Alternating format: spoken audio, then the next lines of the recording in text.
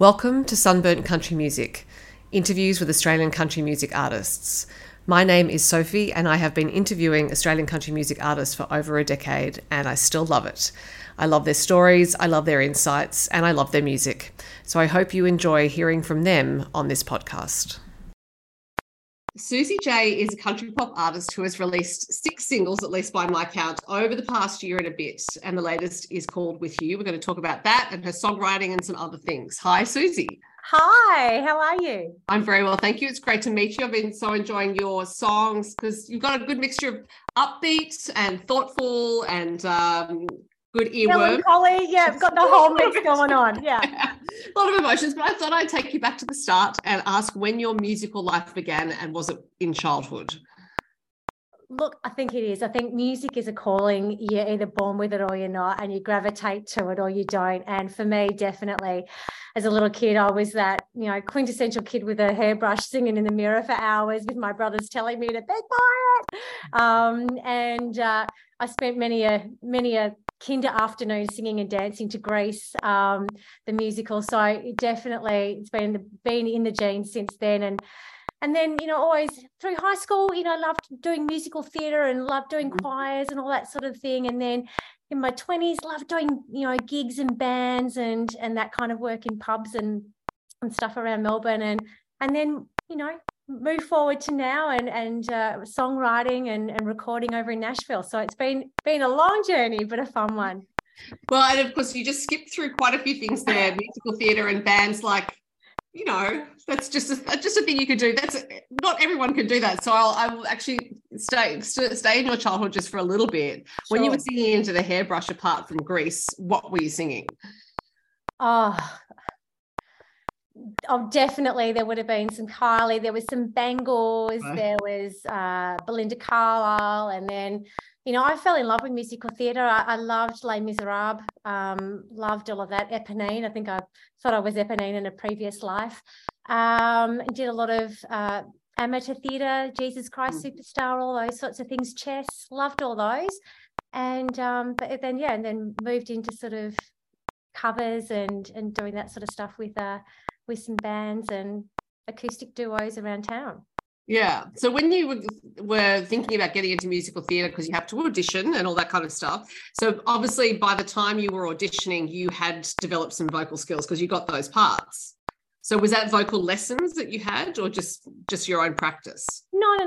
Absolutely. I had some amazing vocal coaches throughout my time and loved all of that. Absolutely. I think it was any chance to get out of a school class to go and have a music lesson was I was the first to put my hand up. Loved all those. So, and were you initially a nervous performer or have you always loved performing? I think I always loved it. I think I always loved it. I think I got lost in it, to be honest, and I forgot that I was performing. I got lost in the song, the story that I was telling, and then, if the lights changed, I was like, oh my God, did I just do that? Was that me? But yeah, I definitely just got lost in the music. Yeah. So apart from Eponine, did you have a favourite role? Yeah, I quite liked Florence Vassy. I've loved that. And Mary Magdalene in Chess. I was fortunate to play both of those roles. So yeah, loved them. And moving into covers bands, this is often a path that musicians take. It gets you a lot of practice for one thing, but it's also really strenuous. They're long gigs. You have to, you have to have a lot of songs worked up in order to play. So at what point did you start thinking, I'll play covers and get my list of songs together and form a band?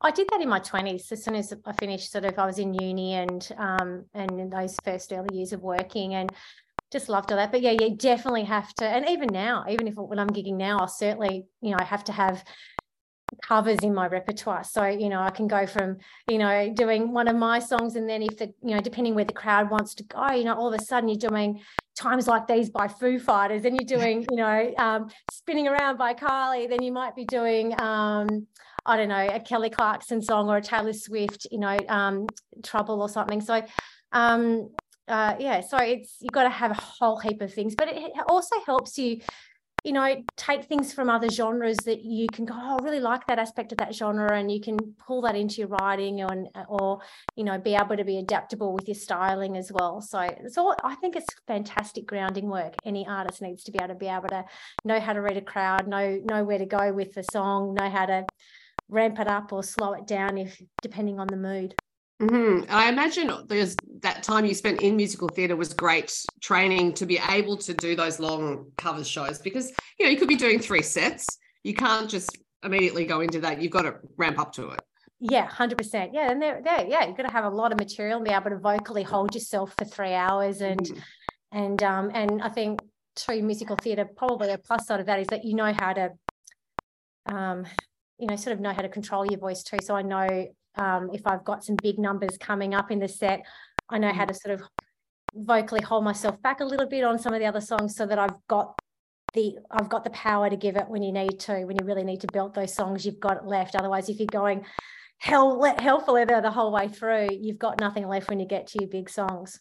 Yeah, I've actually never heard it expressed that way before. Of course, it makes perfect sense, but it is a skill again. And I often ask questions about musicians' backgrounds, because I think it's important for audiences to know how much skill goes into what you do now. So, you're releasing music now, but there is this body of work behind you where you've developed all these skill sets, that kind of training, that ability to entertain, that's a skill in itself.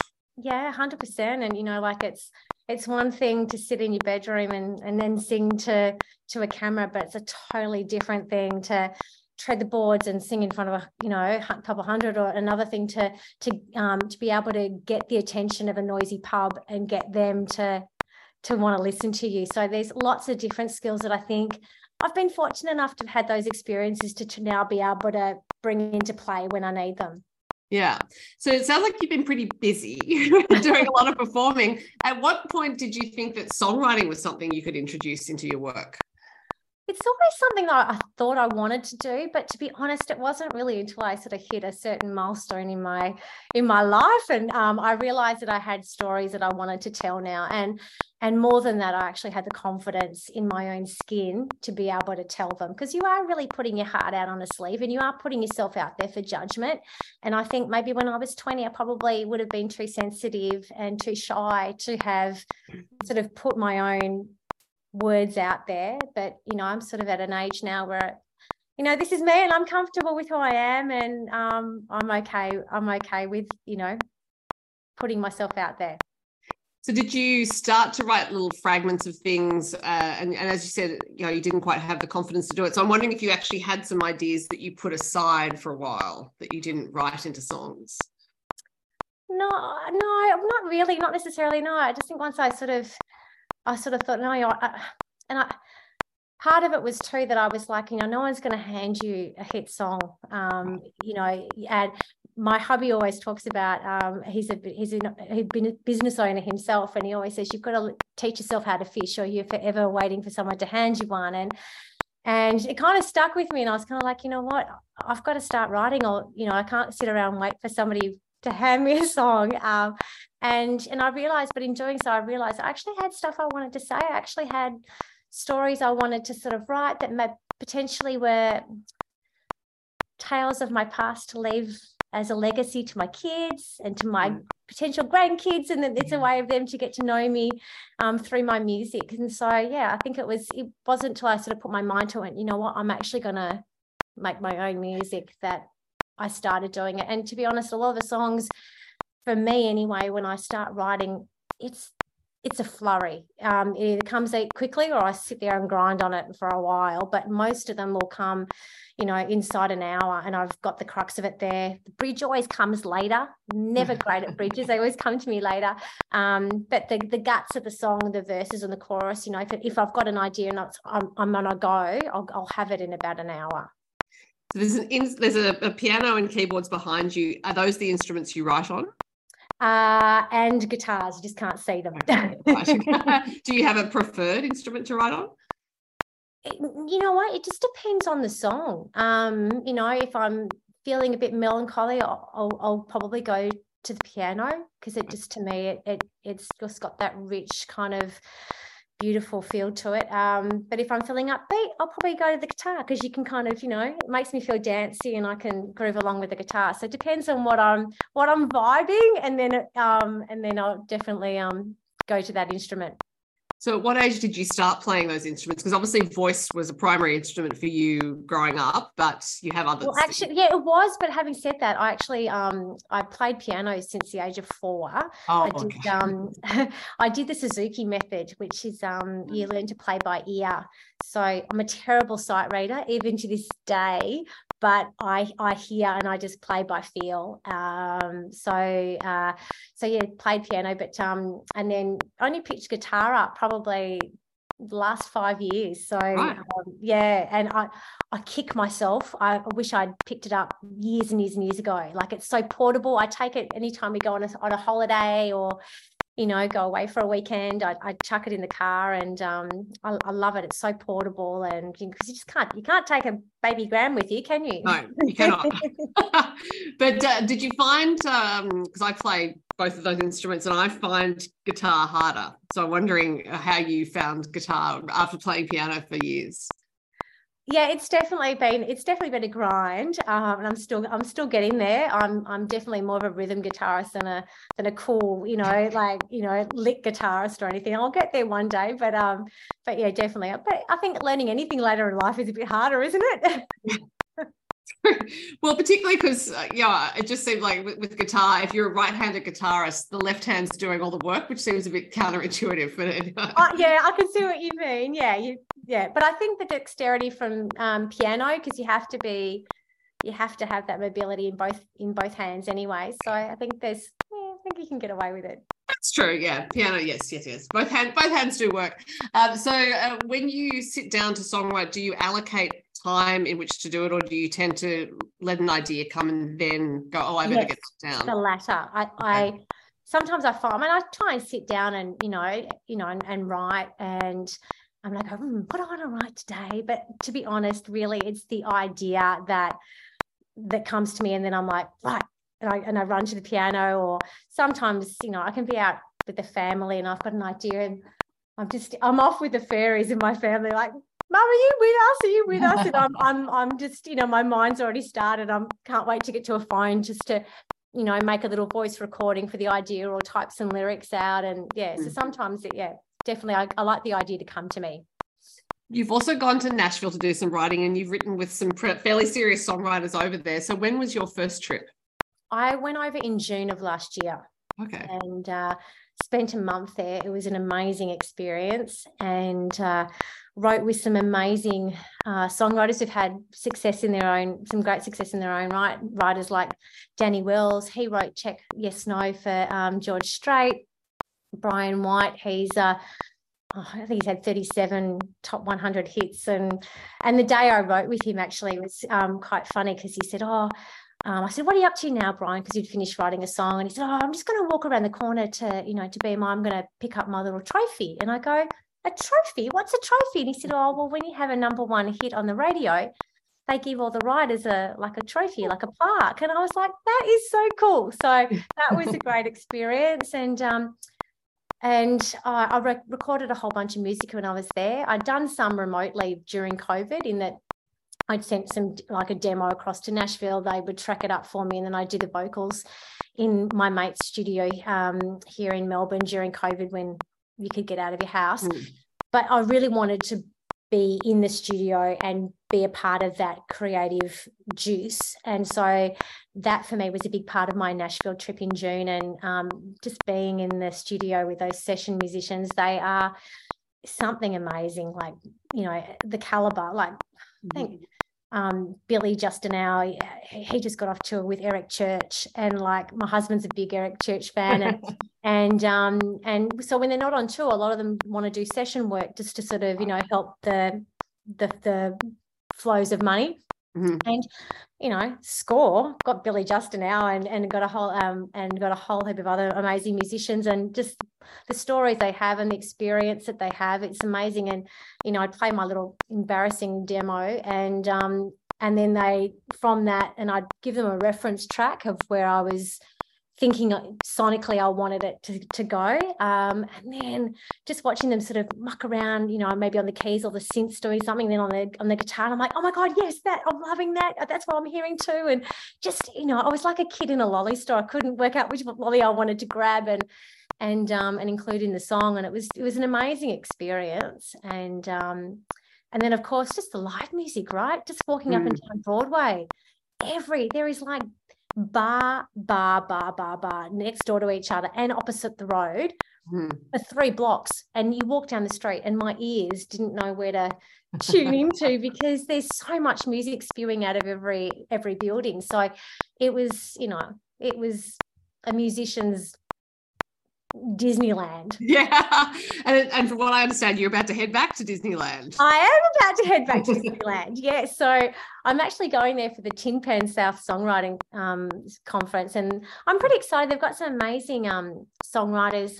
Hilary Lindsay, she's written for, you know, Gaga, Tim McGrath, Carrie Underwood, and then they've got Laura Veltz, and she's written for Demi Lovato and Maren Morris, and like that's the sort of caliber of speakers that they're having. So I can't wait to sort of, you know, see if I get any pearls of wisdom from them and see how maybe I can apply that. And then I've got some other song collaborations lined up just to have, you know, that's a big thing in Nashville is to collaborate. And so I enjoy that, and just seeing what I can learn and what I can, and, you know, and just creatively having someone else to bounce something off, because historically I've written by myself. So it's an amazing opportunity to sort of have a kindred spirit beside you writing and just, you know, going where the wind takes you.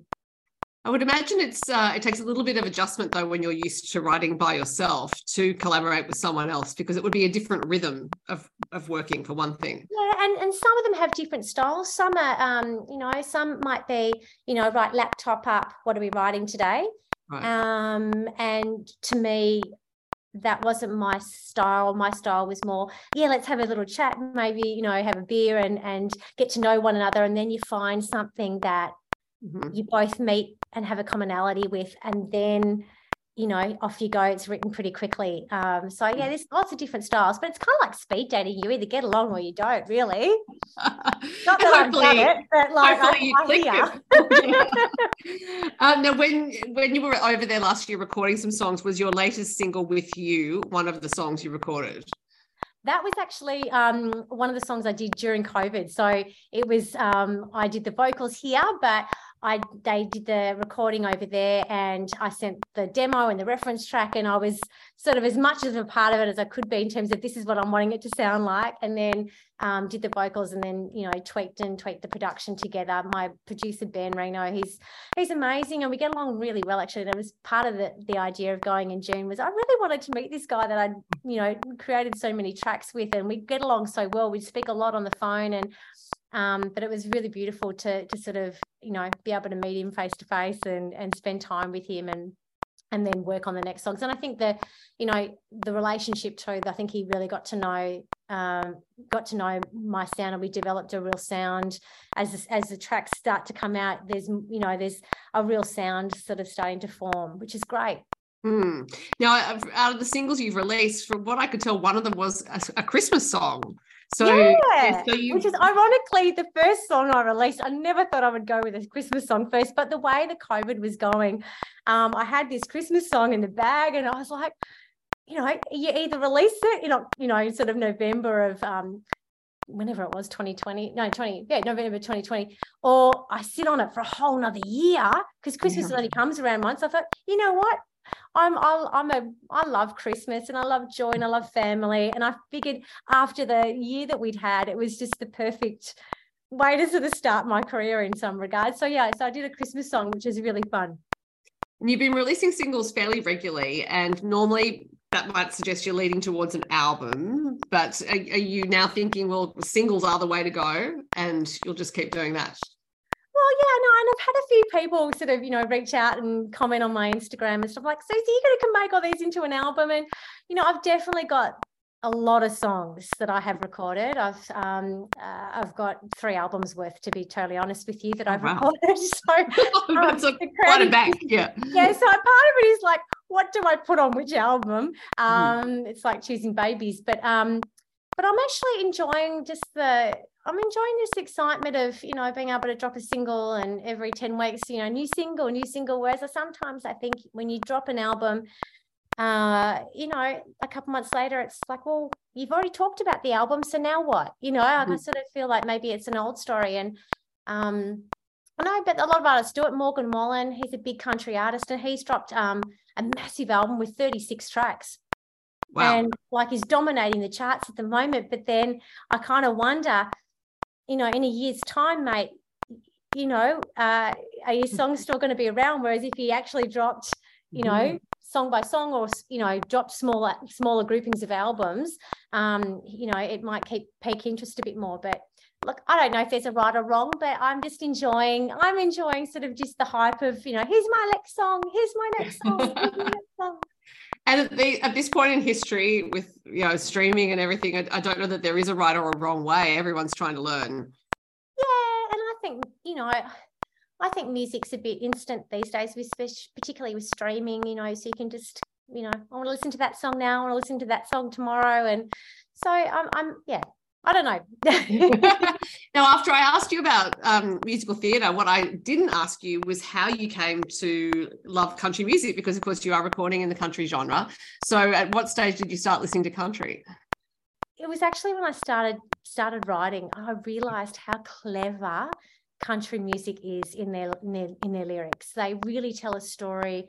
You know, it's more than just boy meets girl. It's, you know, there's a real heart and soul to it. And I just thought, you know what, I want to write something that's got substance. And, you know, I want to write something that's heartfelt. That's just who I am. So I fell in love with it when I started to write. And yeah, I think there's elements of pop in my music. In that, you know, as I said, I grew up listening to pop in Melbourne. That's what we have, and I love it. So I think I'm trying to blend the best of the both worlds. So, you know, there's a nice little hook and a catch to it, and a beat, but, you know, there's a bit of substance behind the lyrics as well.